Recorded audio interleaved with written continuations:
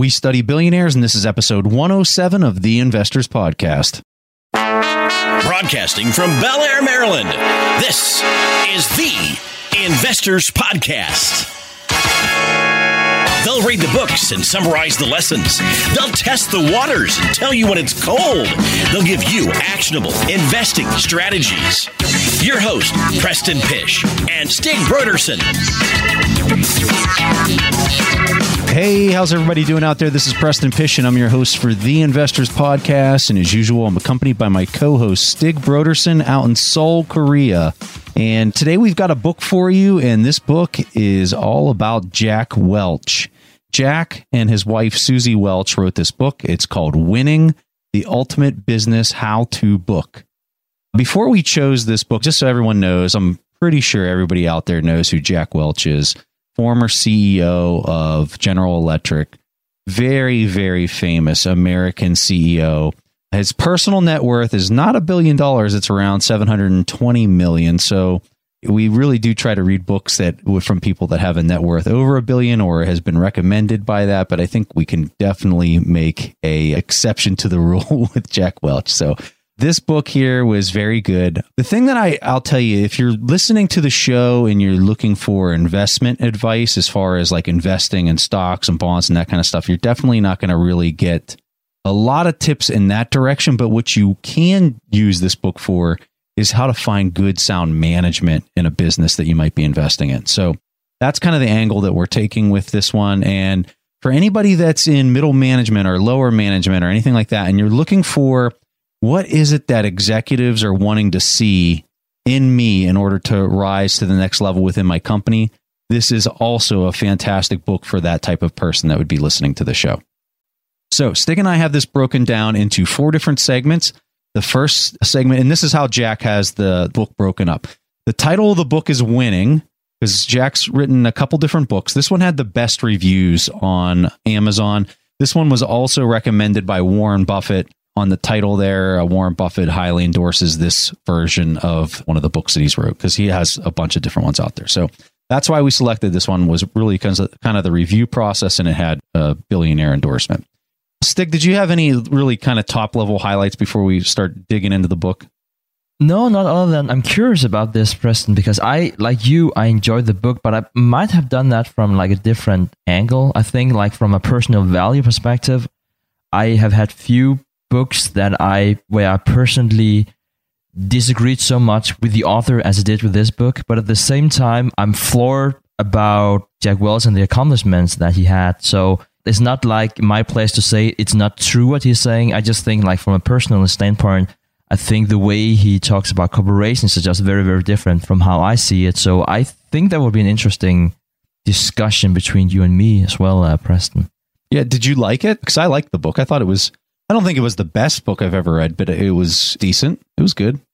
I think I learned a few things, but I think the way he looks at corporations and the place in society and how to behave inside a corporation, I think it's about also, do you feel you can sustain your personal values? And the way that Jack Welch is looking at personal values and how to think like an employee and how to think like a manager. I think that's very different from how I look at life, I guess. So I think that was really the big thing, but also the really challenging thing. Sometimes we might even read books, Preston, where we really feel like this is the gospel, like that's really, everything is just amazing about this. So I think the challenge of reading a book like this is amazing as well. Yeah, so when I was going through it, I was often thinking, and this is probably a bad thing to say, but it was more employee-minded, if you will. He was always talking about it from like, hey, if you're at this lower level in the company and you want to be an executive someday, this is how you got to act and this is how you got to perform in order to get there. And I think you and I on the show focus a lot more on an owner's perspective and not an employee perspective of kind of rising through the ranks. So it's just an interesting dynamic. I mean, I completely agree with everything that he's saying here is if you want to go from a lower level in your company and rise up, these are definitely things that are going to help you get there. So let's go ahead and dive in, and then we'll talk about some different stuff as we go along. So the 4 sections are underneath it all, your company, your competition, and your career. And then he ties up a loose end at the very end. But really the 4 categories are the ones that we mentioned here. So the first one is underneath it all. This is broken down into 4 subsequent categories: mission and values, candor, differentiation, and voice and dignity. So, Stig, I'm going to throw it over to you for the first comment, and we'll go from there. I think it's really hard to say Jack Welch without talking about his 20-70-10 system, because it's been heavily debated over the years. Just to break it down like briefly, is that the 20% of the best performers, as a manager, you would do everything you can to motivate them. As Jack Welch is saying, shower them with love. I don't know exactly what that means. And shower them with bonuses. Like, they're really the stars of the organization. Then you have the 70% that are, let's call them the meat and potatoes of the organization. That's really the people you also need to have everything run smoothly. You know, you don't necessarily give them like a lot of bonuses. You motivate them, and you really want them to be in the top 20 and want to set a good example for them so they can perform better. And then you have the bottom 10%, which you would basically let go one way or the other. So that's his view on differentiation. And he's been heavily criticized for this. And I also think that the way that perhaps I'm explaining it, that also seemed really brash. But the way that he's actually having the discussion is that he's saying that's actually the way that corporations work. We might not say so, but the bottom 10% is usually going to leave anyway. And by having this system, we're really helping a lot of people to move on if they don't want to be here. So I have a few points to this, but Preston, I'm really curious, like your overall thoughts about this differentiation, because that's probably the most controversial thing in this book and about Jack Welch. Yeah, so I'm going to come across really brash in my response. I completely agree with it, to be honest with you. I am all about, if you're not a top performer, then you probably need to move on to something else. And the way Jack kind of described it in the book, which I agree with, is your personality and what you're actually interested in might not align with the job that you're currently holding. And if that's the case, you're not going to be performing to your caliber of maybe doing something else. And so that might be the reason that you're down in the 10%. And so I think this is such a critical point to this 20-70-10 rule that he had when he was at GE. And I think that it's all about expectation management and communicating with your employees and being honest with your employees of where they stand and what their performance is actually looking like. And that is so hard for people to be honest. But you know what? When you are honest as a boss and you're honest with your employees and you're telling them like, hey, honestly, you're probably the weakest guy on my team of 10. And when you can say that to somebody, they're going to do one of two things. They're going to say, holy crap, I thought I was the best, or I thought I was at least middle of the road.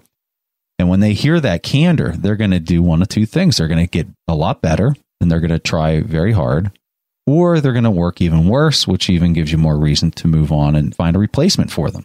And the way Jack describes it in the book, and I agree with them, is you might be doing that person a favor. They might go on to their next job, and it might be a perfect fit for their actual interest and their skill set.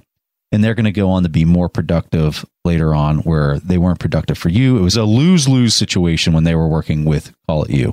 But then when they move on, then they move on to something that's better. You're able to bring somebody in that's a better fit. You're not talking like 30% of the population here. You're talking about the bottom 10%. If you've got 10 people, it's your worst person. And I think that something else that he talks about in the book, which I think is really important, is that 70% are the people that are making it happen. Your top 20%, they're just making moves all the time, you know. But that 70% that are really in the grind, making things happen, you have got to keep them motivated. You have got to let them know how much you appreciate what they're doing sincerely, not just to say it, but to sincerely mean it, because they're the ones that are actually helping you as a leader accomplish what you're trying to do. Having him explain it in the manner that he explains it in the book, he does a fantastic job to really justify it. Some of the criticism that you can always bring up is how do you measure performance? But I guess you can say that with any management system. It's the same as, you know, your stock investing records. Like, how are you going to measure that? So, I mean, it's really hard to make concise in terms of how to measure that. And I guess you can always criticize that. But I think for a system like this to work, you need to have a lot of people. And I think it's something that's hard to pull off if you're 10 people. If you're 10 people and need to fire the worst person, like, how does that work? Because the way that Jack Welch describes, sometimes I feel like he's describing the various business units as a family. You don't fire your family. Fortunately, I guess some people would say you can fire someone in your family, but you can't do that. And if you have a good team, you don't always need to fire that worst 10%, in my opinion. Now, we can always discuss if you need to fire 10% of 50,000 people, but if you have like a small, well-knitted team, how are you necessarily going to move that bad person? I don't think that's actually what Jack is saying, but you need to be careful about that, because you also, I think you are afraid of losing a lot of trust and a lot of confidence in the mission and the vision of the company if you are sticking to that rule. At least that was what I was thinking.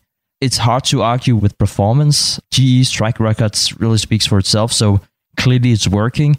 From a personal standpoint, from an emotional standpoint, I might find it hard to be working in a corporation like that, but I agree with you, Preston, in the sense that that's probably how most organizations work. I think it's really important to highlight the point that this is true with large numbers. So let's say you're assessing an organization of 10,000 people. So, 10% of that 10,000 are probably going to be pretty bad performers for the most part. Okay. But if you do get on a team of 10, which I've been on teams of 10, where every single person of that 10 were absolute all-stars. And then I've been on other teams of 10 where 5 of the 10 people needed to be fired. You know what I mean? So like when you're dealing with a small sample size, you get yourself in a unique position as a manager if you are trying to implement this, where it gets pretty tricky. Like there has to be exceptions to this. But then when you look at things from a macro standpoint, probably the 10% at the bottom of a large organization might need to be moved on, or 5%, somewhere around there. And that's the trouble of being a leader at his level. Just an interesting discussion. I like the discussion. I think the key point for me is not necessarily the firing of 10% of your bottom performers, but more of providing good, candid feedback on a consistent basis that addresses what the expectation is and what the actual performance was to meet that expectation. When you're having that candid conversation and you're doing it routinely with each one of your employees as a manager, that is so important. And you can manage in a way that you're steering the direction of performance instead of creating rumors within the organization and all these other corrosive and toxic behaviors that you see in more cases than not that actually occur. And so that was one of the other portions of this underneath it all section that we were talking about.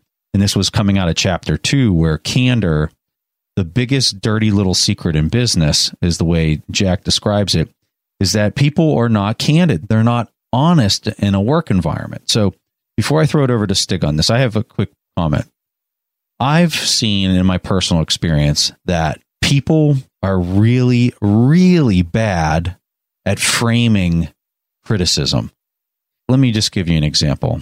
Let's say that as a lower level employee, you have a manager that's somewhat difficult to listen to negative feedback.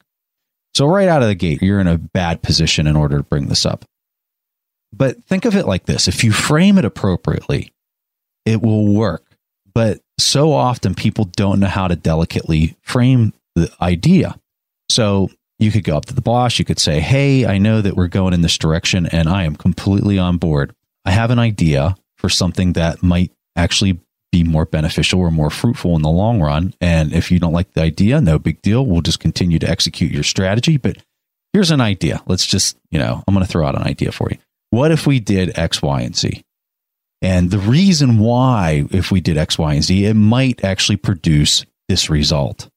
It might not, but it's just an idea, obviously not something that we need to even make a decision on. But if you want to think about it, I'll be more than happy to be your action officer in order to make this thing happen if you would decide to do it. If not, well, I'm just going to keep on going down the path that you laid out for us, and we'll keep trucking along with no issues.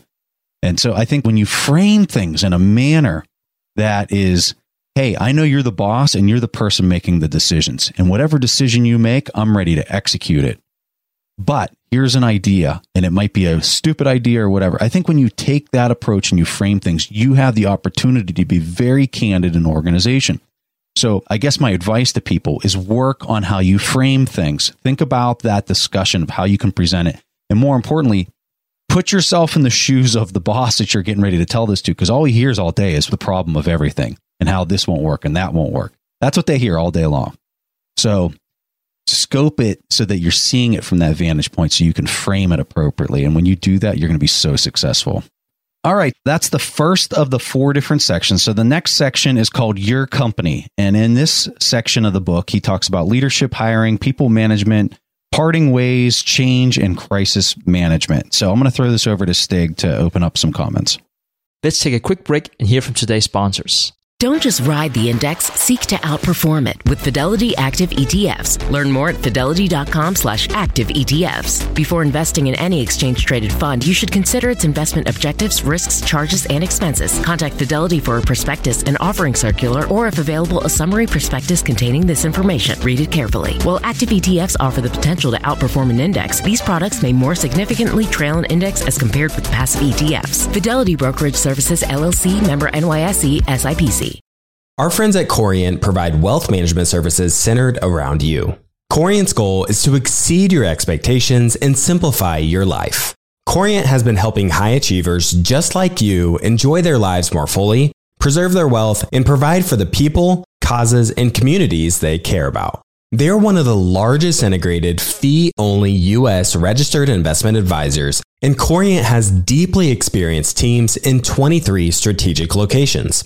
They have extensive knowledge spanning the full spectrum of planning, investing, lending, and money management disciplines. The teams at Corient put the collective power of their expertise into building you the custom wealth, investment, and family office solutions that can help you reach your holistic financial goals, no matter how complex they may be. Real wealth requires real solutions. For more information, speak with an advisor today at Corient.com. That's spelled Corient.com. That's Corient.com.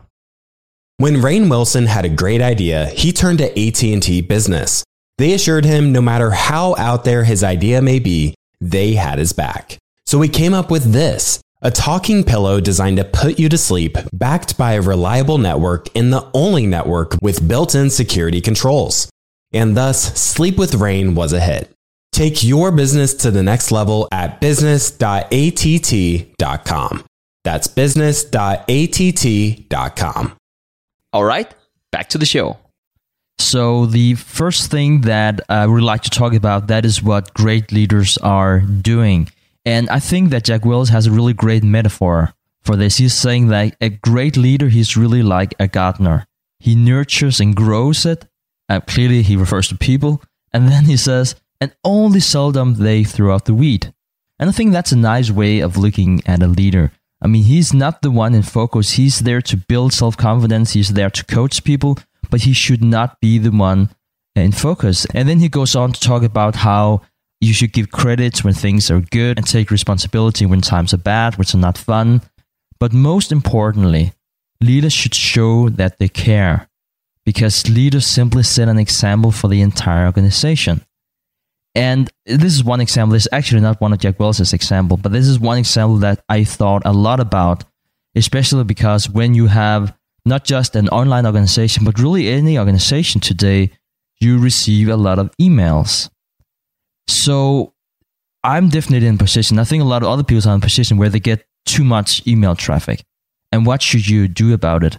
But I have this one rule that I found to be really helpful, is that if you can really feel that you have someone on your team that spent a long time writing an email, and it's evident that something is extremely important to them, you should always respond to that email with the same passion as the team member. That doesn't mean that because that team member spent 30 minutes or 2 hours writing the email that you need to spend the same amount of time. But you should show in your correspondence that you really care, because there's nothing that kills motivation as a leader that shows that he doesn't care. Nothing will succeed. I want to start off my comments with just the titling of the 5th chapter. Leadership, it's not just about you. Because what he's really getting down to is, are you a leader with a lot of ego, or are you a leader that's really humble and it's all about your people? I have worked for a lot of different people through the years, through the military and just all sorts of different circumstances. And I have worked for some really, amazing and talented people. And I have worked for some really bad people too. And when you have a big ego, the leadership role, the perks, all that stuff, it's all about you. It is all about you. It's all about those people coming to you and briefing you. And the focus is completely on feeding that ego. The person who is humble and it's all about the people that they're leading, they step into this role where they're a resource manager. That's their greatest strength, is they're sitting at the top of this organization that has enormous power and potential.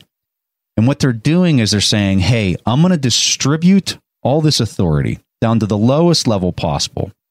And what I found is when you charge people with responsibility, they take responsibility. Okay. But you have to give that to them. And when you do that, you'll be amazed at how creative they can be. If you give them an end state and you give them the authority to execute, it's amazing how creative they will be in order to achieve that end state. And a lot of times they'll actually achieve a level way higher than the threshold that you might have even set. One of the things I really enjoyed about this chapter was his discussion about how to hire people. And he said that was probably because Jack Welch he's traveling around the globe and he's having a lot of Q&As with business leaders. And he always gets a lot of questions, he tells in the book, about how to find the best people, because that's something that all leaders struggle with. And there are really no finite solution to go about how to find the very best people. But he was asked at some point in time, which question, if you could only ask one question, what would you ask to a candidate to a position? He had no one question that he would ask. And he said that he didn't have a chance to actually say it back then, but he thought a lot about it. So this was his answer. He said that I would always ask candidates what they liked the most about the previous job and what they disliked the most. And he said that was actually a lot more powerful than what a lot of people thought.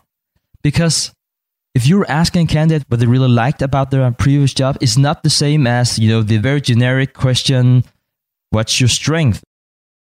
It's very, very different, because what do they like? What do they feel is their purpose? What is really motivating them? Because at the end of the day, that's what you should focus on. You're not hiring people based on what they can't do. You're hiring people on what they can do, or what they're motivated to do. And this really relates back to what Preston said about happiness and feeling there's a purpose of them being there. And you can really pinpoint that if you ask them what they're like the best. On the other hand, when you talk about what they really dislike, first of all, if they're saying that they can't come up with anything, you know that they're lying. And I want to say that in the best possible way, but I never heard about a job where there weren't something that people didn't like. And I don't think that job exists in the world. So if they're saying they can't come up with anything, that's really a bad sign, because that means that they won't have candor, which really would mess up your organization in the long run. But I think it's very important, because you can figure out if you have a good match, if you're honest about yourself and your organization, if there's a good match between that employee and your organization. And it's just so important. This is something Jack Welch stresses, and I completely agree with, that if you can't find that match, you shouldn't be working together in the first place. And the way to figure out if you can work together before actually working together is really to ask them, what didn't you like about your previous workplace? So I have a really quick comment before we go into the third section here, and it's really kind of some of the points that he's making in chapter 6, which is hiring what winners are made of. And the thing that he really quickly here talks about is this concept that ideas are nice to have, but the people that are really great within your organization are the people that can take those ideas and literally execute them, make them happen. He kind of makes the comment that, I can find any person within the organization and they'll have 100 different ideas on how to do whatever at their level. But it's very rare that you find the person that can just knock it out and make it happen. And so that would be my advice to the listeners. And even, just anybody, figure out a way to become that person that makes things happen. And it's hard to do. it's very hard to do. But if you can start developing that habit where you're just constantly knocking things down and making it happen, I'm telling you, you're going to take your level of your game to a whole new level when you start taking that task on. So, okay, let's go ahead and jump to the third section here. It's called Your Competition. And this is broken down into 5 different chapters. It's strategy, budgeting, organic growth, mergers and acquisitions, and then Lean Six Sigma. So, Stig, over to you to kick off this section. So I thoroughly enjoyed his discussion about mergers and acquisitions. And I know that this is something that a lot of people probably aren't working with from an executive point of view, but really as an employee, it's really interesting to observe. And the thing is that he talks about how a lot of mergers and acquisitions on paper seem to be really good, and there seems to be a lot of synergies. Because he's saying that if you read like mission statements or looking at the values, the corporate values, you will hear buzzwords like great customer service, high quality products. But does that necessarily mean that you can merge or acquire another company that also focuses on high quality products? Rhetorically, he answers, of course not. That's 2 very, very different things. And he's talking about how at the end of the day, it comes back to culture. If you can't really adapt to that culture or merge those cultures, especially if you want to have like a full integration, it really doesn't matter what this says in the mission statement. He's really practically oriented when it comes to this. And I think the way he's looking at this, I think is very different than, for instance, what Warren Buffett is doing. It's very clear from this discussion that Jack Welch is thinking like a CEO. And even though he has different business units, he's talking about having the GE corporate culture and how he's growing his business and why there need to be similarities and synergies, best practices across an entire organization. This is very, very different from what you hear Warren Buffett is saying. And he's talking about how he's decentralizing everything. He has like no people in his headquarters, and he lets everyone has their own unique culture whenever they're doing an acquisition or bolt-on acquisition or whatever that they're doing. And if you look at the pure numbers, Jack Welch has done very, very well in terms of growing and building GE and how he has been working with culture. But he has been dwarfed significantly by Warren Buffett and all the capital allocators in terms of providing shareholder value. In relative terms, it's really important that we stress in relative terms, because Jack Welch was at a 20% annual return, and some of these other guys were in excess of that. Yeah, exactly. President, it's actually good that you said that, because we're going to do another book soon. I actually really laughed when I read that, because I think the first chapter, that was all about how Jack Welch was actually not that good. No, you're right. So here's some context. So in a future episode here, it's probably going to be the next one we do, there's a book called Outsiders.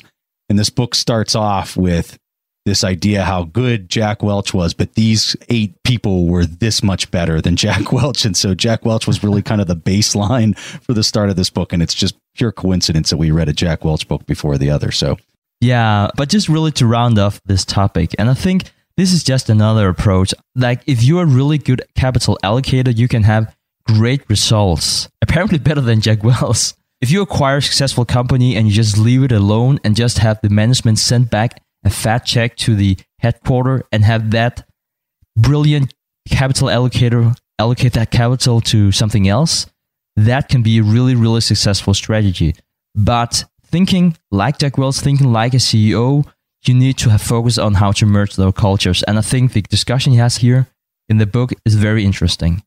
Yeah, I think it was a really good discussion that he put in the book. And the thing that I really liked about the discussion was the fact that he really acknowledges how detrimental acquisitions can be for a business, and how, I forget what the stat was that he threw out, but more of these fail than they add value to a company in the long term.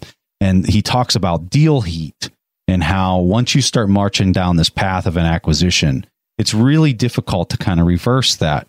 And I immediately, whenever I started hearing this discussion in his book, I immediately thought of that psychological impact in the book Influence, where when you make one small commitment to do something, your likelihood of doing a larger commitment later on greatly increases. And I think for a lot of these CEOs that aren't necessarily attuned to these psychological behaviors, they start at a very initial phase, start going down this acquisition path with a certain company, and they start eyeing it up, or they start running numbers on it. And then they become so committed to this thing that no matter what, they're going to make it work, and they're going to somehow figure out a way to fit it into their organization. And in the first 3 years, it kind of works. They're still seeing the top line from the company. But then 10 years later, it's a total disaster and not something that was ever really creating real value. And Jack talks about it in the book. He talks about this idea of deal heat. He doesn't necessarily tie it to a psychological piece, but I think it's a very, very good discussion. And it's something that you don't necessarily see from a lot of CEOs talking about it. Let's take a quick break and hear from today's sponsors. If you're looking for the right franchise concept at the right time, an iFlex Stretch Studio franchise is the business for you. iFlex is the newest franchise concept from the founders of The Joint Chiropractic. With over 200 licenses already awarded to our regional developers, there's never been a better time to own an iFlex franchise in your market. An iFlex Stretch Studio franchise offers its clients the best in professional assisted stretching for one affordable price in one beautiful location. Even the Mayo Clinic says stretching can increase flexibility and improve your joints' range of motion, helping you move more freely. Prime regional developer opportunities and franchise locations are going fast. Don't miss this opportunity to get into this rapidly growing health and wellness business from the founders of The Joint Chiropractic. Find out more today. Call 888-994-3539 or visit iflexpodcast.com. Call right now, 888-994-3539 or visit iflexpodcast.com. Kyle, you're connected with a ton of different investors and portfolio managers, and you're just really in the know on a lot of these things. How do you keep up with all the day-to-day headlines for your portfolio companies? Yeah, so I used to have a ton of issues with this, and that was until I started using Yahoo Finance. Really? What's so great about it? So Yahoo Finance is awesome. I have my whole portfolio entered, and I can easily see all the top headlines to keep up with the recent news. And each day you get an overview of the major global events that might be moving the market. So I'm ready to easily pounce on any opportunities that come my way. What else can you do on Yahoo Finance's platform? They also have a number of cool features, including a tool that lets you link all of your investment accounts, analyst ratings, and independent research, as well as the ability to create customized charts. Well, now I know that the audience is really going to love this one. And I actually see they have 90 million monthly active users. For comprehensive financial news and analysis, visit the brand behind every great investor, yahoofinance.com. The number one financial destination, yahoofinance.com. As many of you know, I love studying businesses and networking with business owners. The more I've studied businesses, the more I've realized that starting and scaling your business is easier than ever because of companies like Shopify. Did you know that Shopify powers 10% of all e-commerce in the US? Shopify is the global force behind Allbirds, Rothy's, and Brooklinen, and millions of other entrepreneurs of every size across 175 countries. Shopify is the global commerce platform that helps you sell at every stage of your business. From their all-in-one e-commerce platform to their in-person POS system. Wherever and whatever you're selling, Shopify's got you covered. Shopify even helps you turn browsers into buyers with the internet's best converting checkout, up to 36% better compared to other leading commerce platforms. What I personally love about Shopify is that it's the turnkey solution to kickstart and grow your business, and they are totally committed to giving you the necessary tools to succeed as a business owner. Plus, they have an award-winning customer support team there to help you every step of the way. Because businesses that grow, grow with Shopify. Sign up for a $1 per month trial period at shopify.com/WSB. That's all lowercase. Go to shopify.com/WSB now to grow your business no matter what stage you're in. That's shopify.com/WSB. All right, back to the show. Yeah, so one high point in this section, that was the mergers and acquisitions. The other thing was Six Sigma. Now, Preston, I know you have a black belt in this, so I'll just kick it over to you and have you outline the benefits of this concept. So the essence of Lean Six Sigma is this. It will take a process and it will improve the process. And the thing that it's really focusing on is mitigating and minimizing variance within the process. So, you think of a Rube Goldberg machine. It's like this super complex thing that makes a marble go from one end to the other and it pops out some toast or something crazy. That would be a process. That is something that is very complex. It has all these different moving parts. And at the end of the day, you have all these they call it non-value added activities inside of that process. And as a Lean Six Sigma person, your job is to come in, assess the existing process that currently exists in practice, and you got to find those non-value added activities and you got to eliminate them out of that system. Okay, because over time, people come in, managers change, more people are added, they're taken away. This person's given a task, and next thing you know, you have this big, giant, awkward moving process, and some of those steps inside of there are not even required at all. And so Lean Six Sigma is a tool to go in there and identify all these areas and remove them. So you become very efficient over time.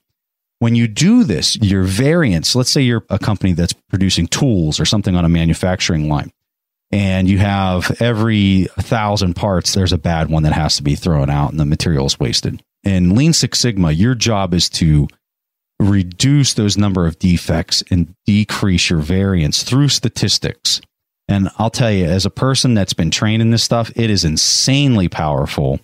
It has a very negative connotation within business for the simple reason that a lot of people see these Lean Six Sigma people coming in and they immediately start thinking, oh my God, there's going to be cuts. There's going to be cuts. So I'm going to get laid off because they're going to think that I'm a non-value added activities inside of this process. And I think that at the end of the day, the really important part is if the company would implement efficiencies, and it would be human labor, that can now be resourced into some other area that might need to be plussed up. And so I think people need to look at this with a maybe different vantage point and really kind of embrace the idea that this is a value creating thing, especially as a shareholder. Oh my gosh, this is big for shareholders. But I can see why it can kind of have that stigma from an employee standpoint, but very amazing, useful tool that is completely based in statistical proof on proving out a new and improved process. So let's go ahead and move into the last section. This is your career. This section is broken down into 4 different chapters: the right job, getting promoted, hard spots, and work-life balance. I think almost every word in this section I disagree with from a personal standpoint. But I want to say this like from the best possible way, because that doesn't mean that it's nonsense or it's wrong what he's saying. It's just very important to understand that when it comes to careers, it's really a question about what your personal values are. And Jack Welch, he's very honest about his own approach. And he's talking about how he never really saw his family whenever he was building his career. And he actually expected his employees not to see their families either, for that simple reason that he couldn't understand that someone would rather be with their family than being at their job. I just found that to be so profound that was his point of view. And I'm not saying there's anything wrong with that. I mean, from a personal standpoint, I think it's weird that you want to have kids if you don't want to raise them. Clearly, that was how Jack Welch was looking at things. It was nice that he had, some kids, and that's all good and well, but okay, let's go back to work. So I agree with you on everything you just said, 100%. When I got to this last section, let me make sure I say this correctly. Everything that he said, I agreed with as far as how you would achieve success in becoming an executive from lower management to the executive level. What he said you've got to do in order to get there, I completely agree with. Is it something that I'm interested in going down that path and acting in this manner to achieve? Absolutely not. Like, not even close. In fact, I want to kind of do the exact opposite. So I'm with you, Stig. Like, I can't understand it. That doesn't mean that it's right or wrong. But for me, I listened to this last part of the book and I was kind of nodding my head like, yeah, you're right. This is what it does take to get to that level. This is what these people are looking for. This is what you do have to do in order to get that promotion. And it is giving you good sound advice if that's something that you really want to achieve. But if you are a person who really wants to spend a lot more time with your family than you do at work and all those kind of trade-offs that some people make and other people don't, I could see how you could take the last part of the book in a very negative connotation. Yeah, and I think it comes down to what we discussed here at the beginning of the episode, Preston, in terms of do you think like an owner or do you think like an employee? And what he's basically saying is that, well, as you're saying, how do you go from like low-level employee to the CEO? And yeah, he probably has a lot of great advice for that. And just to mention some of them, he's talking about how you should make it a purpose for you to make your boss look smarter. I think a lot of people would probably have a hard time feeling that would be their purpose whenever they get up like in the early morning. But he said, if you do that, you will probably get ahead. And he's probably right. And he's talking about how you should have a positive attitude. I agree with that. And he's talking about how you should make other people like you. And he's talking about the likability factor and different things you can do so more people will like you. And I just think I conceptually disagree with this in terms of living your life in a way that you want to impress other people and basically doing it for so many other people than yourself. Because he's talking about if you consistently are doing that, someone will figure out how good you are and reward you. And just think that's a thin straw to hold on to. Yeah, almost like if you want to achieve this, you have to change who you are to this model in order to do it. Yeah, because he has this entire section about promotions, and that is how promotions work. You're waiting for other people to like you and to reward you, and you are waiting for permission from other people. And I think if that's the way you work as a human being, I think it's probably okay. But you should also just be very conscious about not be a victim if you into like the corporate structure, because it's easy to be a victim saying, I'm doing everything I can for my boss to make him look smarter, but I'm not getting rewarded. I guess it could be easy to become bitter if that's the approach that you want to have. So that really wraps up our comments for the book Winning by Jack Welch. This is a good book. All right. So at this point in the show, Stig and I are going to do something a little bit different than what we normally discuss and do.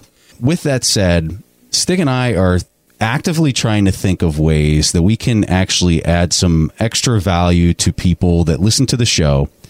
And we're trying to design products and services around our platform. And one of the ideas that we both came up with that we feel is really going to be a win-win, not only for us, but also more importantly for our audience, is this idea of consulting. And so up until this point in time, we've been doing the show for the last 2 years, but we really don't have any major products or services that we offer outside of people listening to our show each week. So the idea that we came up with from a consulting standpoint is we think that an area where we can add a lot of impact is on the job interview market.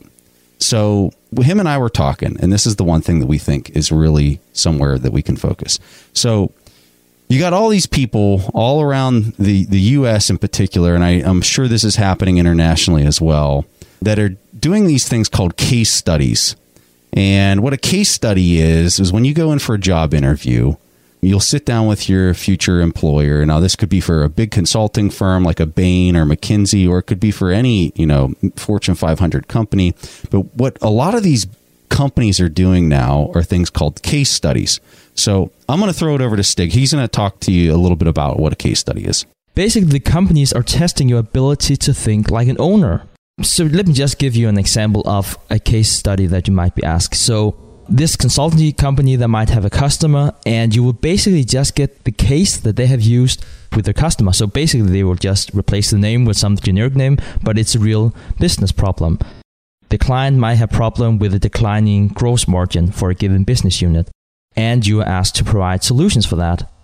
Or they might be even more specific and say, well, we have a decline in the gross profit, and it's because of problems with managing our inventory.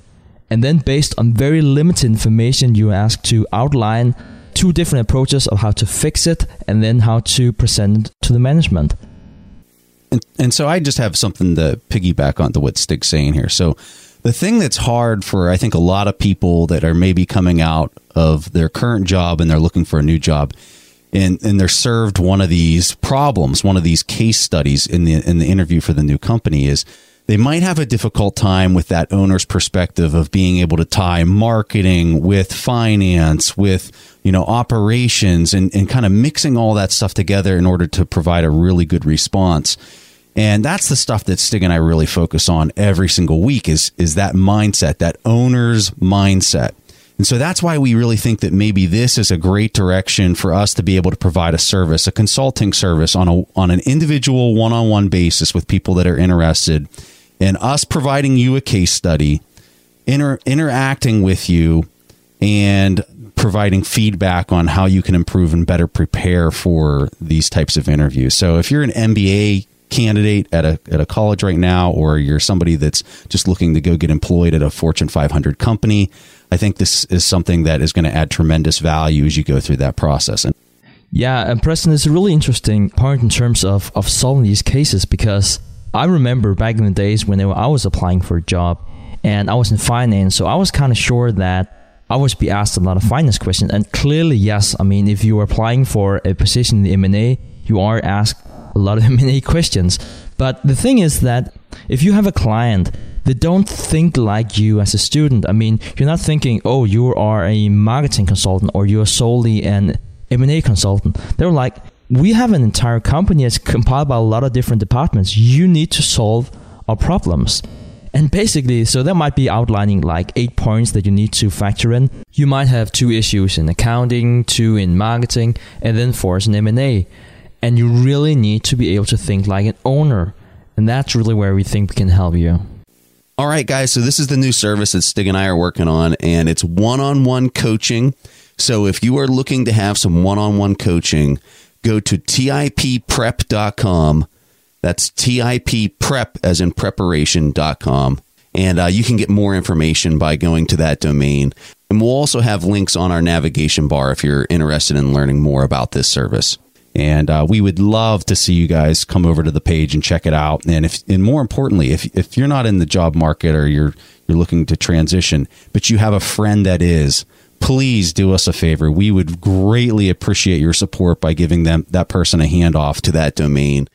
So before we're rounding off this episode, I would just remind you that if you want to read our executive summary, you can subscribe to our newsletter. Not only will you get the executive summary of winning, you'll also get that for all future books that we're doing here on the podcast. We don't send any spam. The only things that you'll get from us, that's the executive summaries and our thoughts about the current market conditions. Also, if you're interested in listening to the books on Audible, like Preston and me, you also have a chance to subscribe for free on our website, and you can download your first book for free. But guys, that was all that we have for this week's episode. We will see each other again next week. Thanks for listening to The Investors Podcast. To listen to more shows or access to the tools discussed on the show, be sure to visit www.theinvestorspodcast.com. Submit your questions or request a guest appearance to The Investors Podcast by going to www.asktheinvestors.com. If your question is answered during the show, you will receive a free autographed copy of the Warren Buffett Accounting Book. This podcast is for entertainment purposes only. This material is copyrighted by the TIP Network and must have written approval before commercial application.